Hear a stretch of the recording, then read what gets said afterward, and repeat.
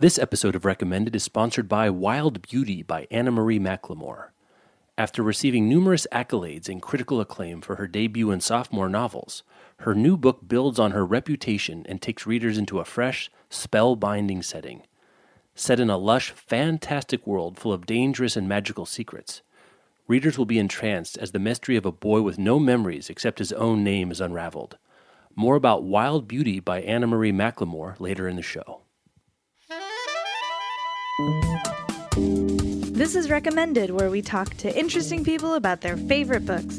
This week we're joined by Melinda Lowe discussing Tipping the Velvet by Sarah Waters. It completely changed the way I thought about writing and about what could be done in a book. At the time, I was beginning to write my first novel, and I think that seeing Sarah Waters tell this story about a lesbian was just totally eye-opening to me. I had never seen it done this way before, ever.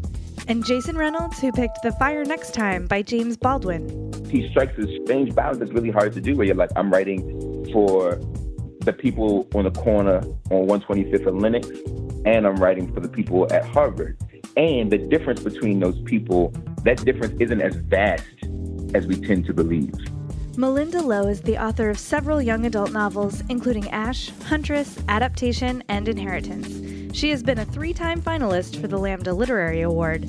Her newest novel, A Line in the Dark, is a psychological thriller that explores friendship, unrequited love, Chinese American identity, and the dark and twisty side of relationships. My name is Melinda Lowe, and Tipping the Velvet by Sarah Waters is my recommended. Tipping the Velvet is set in 1890s London, and it's the story of this girl from a small seaside town. Her name is Nancy Astley at the beginning of the book. She becomes infatuated with this male impersonator, Kitty Butler, who performs sort of a cabaret routine on stage. Kitty and Nan then sort of become friends, and when Kitty is invited to perform in London, she brings Nan with her. The two women fall in love and end up performing together on stage in drag. And the book is basically all about Nan's coming of age and her sexual awakening. Tipping the Velvet was the first Sarah Waters book I read. I totally remember a friend of mine literally taking it off her bookshelf and giving it to me and saying that she thought I would really enjoy this. So the book was first published in 1998. I don't think I read it until the early 2000s. So it had been out a couple years and it had already gotten quite a lot of buzz by then. I don't remember whether I read it all in one read. I do remember thinking this was an unusual book for me to read because at the time I mostly read crime fiction. I was a huge crime fiction fan. I still absolutely love crime fiction. And Tipping the Velvet was a historical literary novel, which is not something I normally pick up.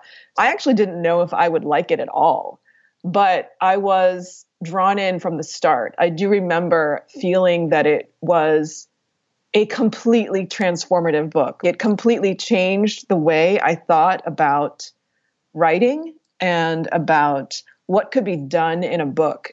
At the time, I was beginning to write my first novel, and I think that seeing Sarah Waters tell this story about a lesbian was just totally eye-opening to me. I had never seen it done this way before, ever.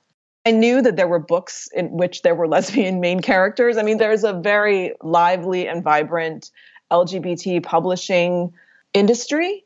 And I knew about those books, but I don't remember reading and connecting with them in the way that I did with Tipping the Velvet. Sarah Waters is just a brilliant writer.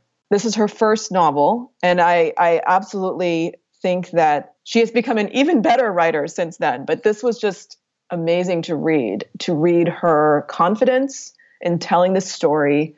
She held nothing back. It was lusty. It was just no holds barred. I was completely floored by it.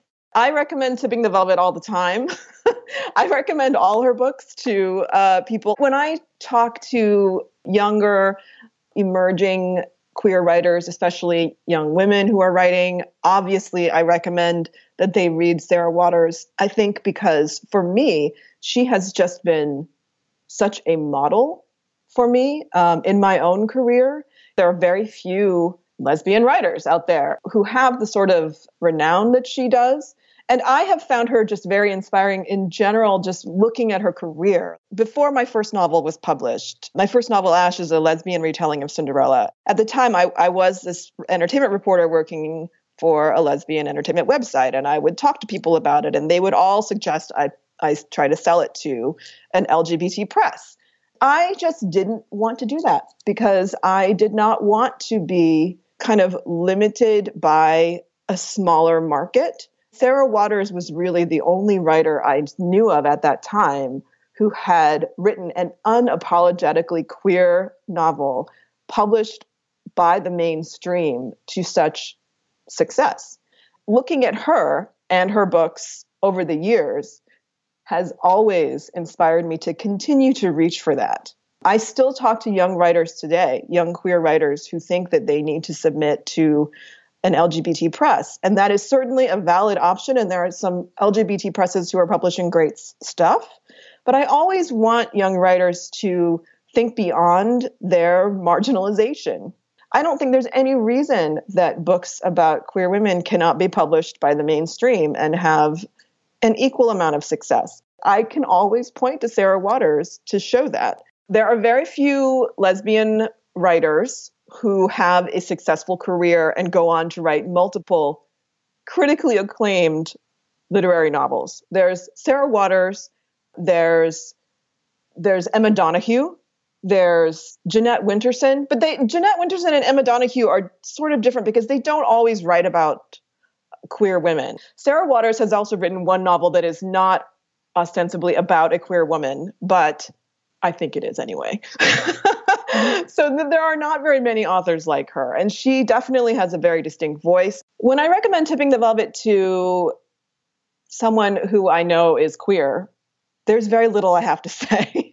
I mean, I just tell them lesbians, Victorian London on the stage in drag. That gets them every time. I mean, there's no other book like that, really. For readers who are straight, I think I tend to pitch the historical element, her brilliant writing, the love story in it. I really don't know how to describe it. It's such a specific book and yet kind of difficult to describe. I have reread this book a few times. I remember reading it very closely when I was writing my second novel, Huntress, because in Huntress, I was trying to tell a slow burn love story. I had no idea how to do it. It was a slow burn love story between two girls, and I couldn't remember reading one that I really connected with. I picked up Tipping the Velvet again, and I was like, well, there are several love stories in this book. How does she do it? I literally went through this book and tried to pick apart how she built sexual tension. Then I tried very hard to apply it. I don't know if I figured it out, but I learned a lot from reading this book closely. I learned that when something happens on page 300, you start building it up on page 2. That is what I learned.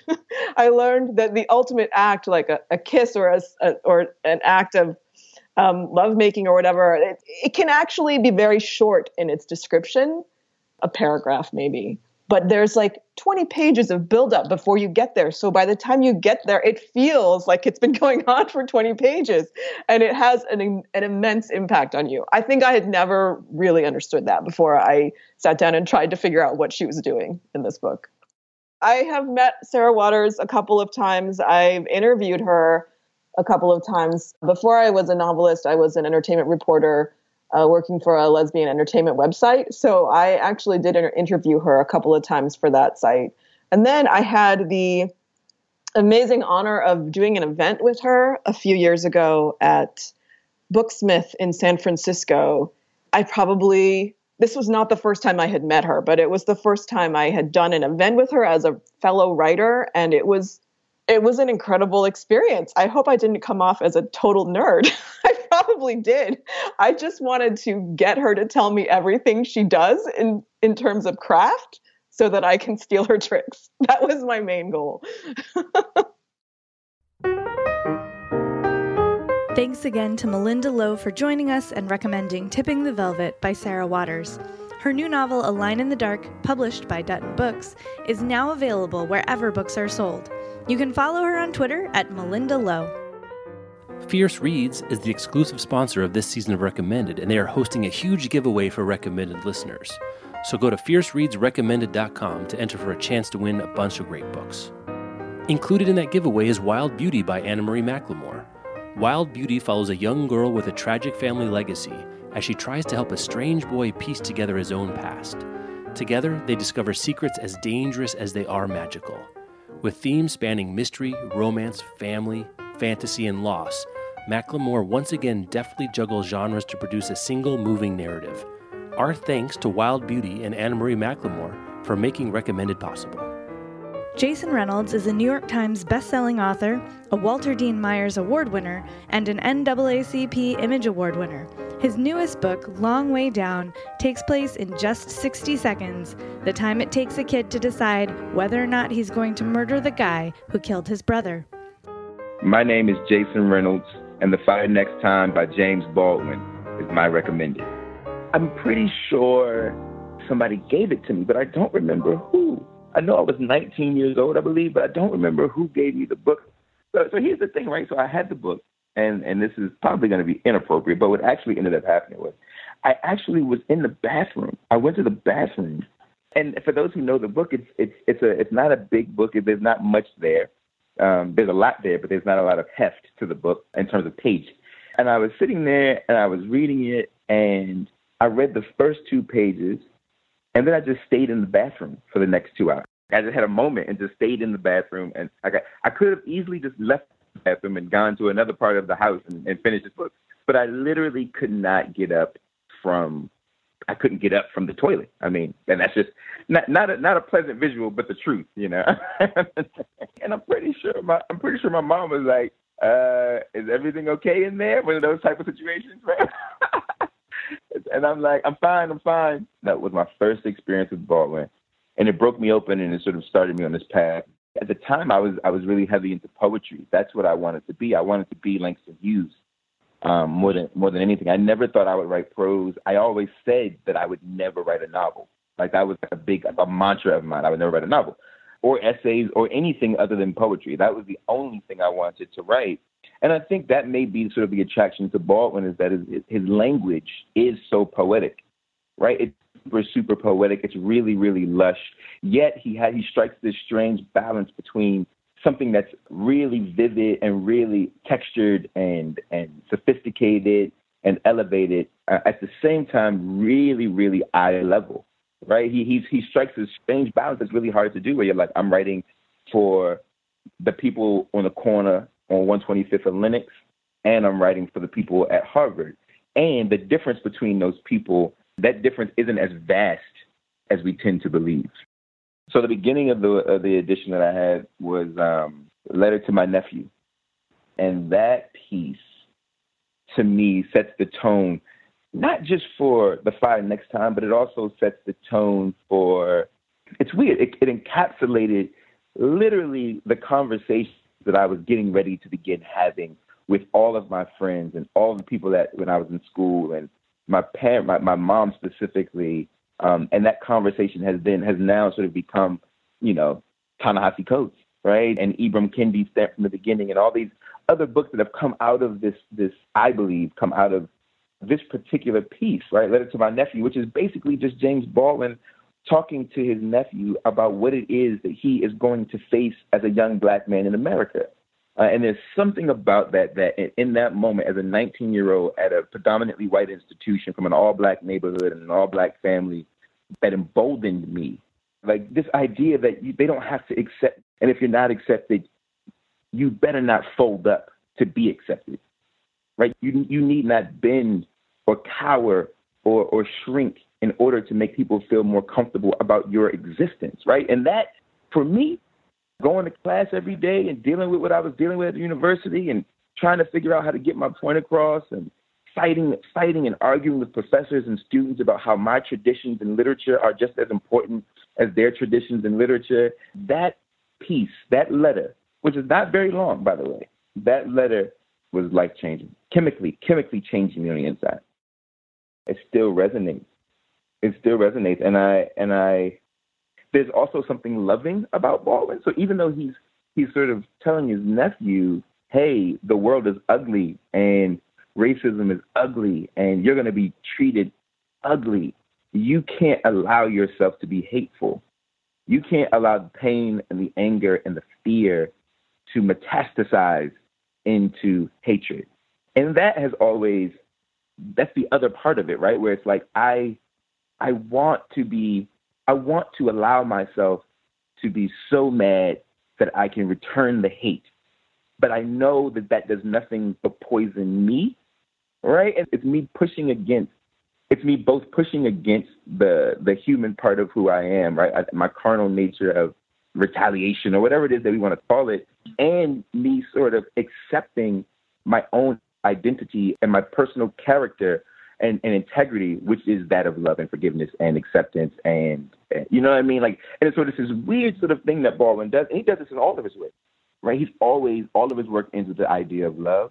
Some people criticize that. That's been critiqued, right? But for me, I feel like it speaks to my natural inclination. It speaks to who I am as a person in terms of my personality, and it forces me to grapple with who I am in terms of my integrity and who I am in terms of my core basic sort of instinct. I think Baldwin does a good job at even just exploring that in a way that I was then and am still very, very much so grateful for. Yes, Baldwin is a classic and he's a legend. And we could argue that it seems as though Baldwin is ubiquitous, but the truth is that there are still so many places in the academy that don't use his work. The travesty, us book people tend to believe that Baldwin sort of has floated. He is the cream that has risen to the top. But the truth of the matter is that he's not nearly a part of the American lexicon like we think he is. And so I believe he still should be recommended. I believe he should be recommended in high school.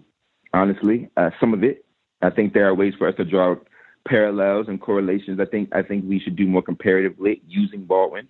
And I think we could pick between his fiction, we could pick between his essays. I think we should study why Baldwin chose to write Giovanni's Room and how big of a deal it was for a Black man to write about something other than a Black person.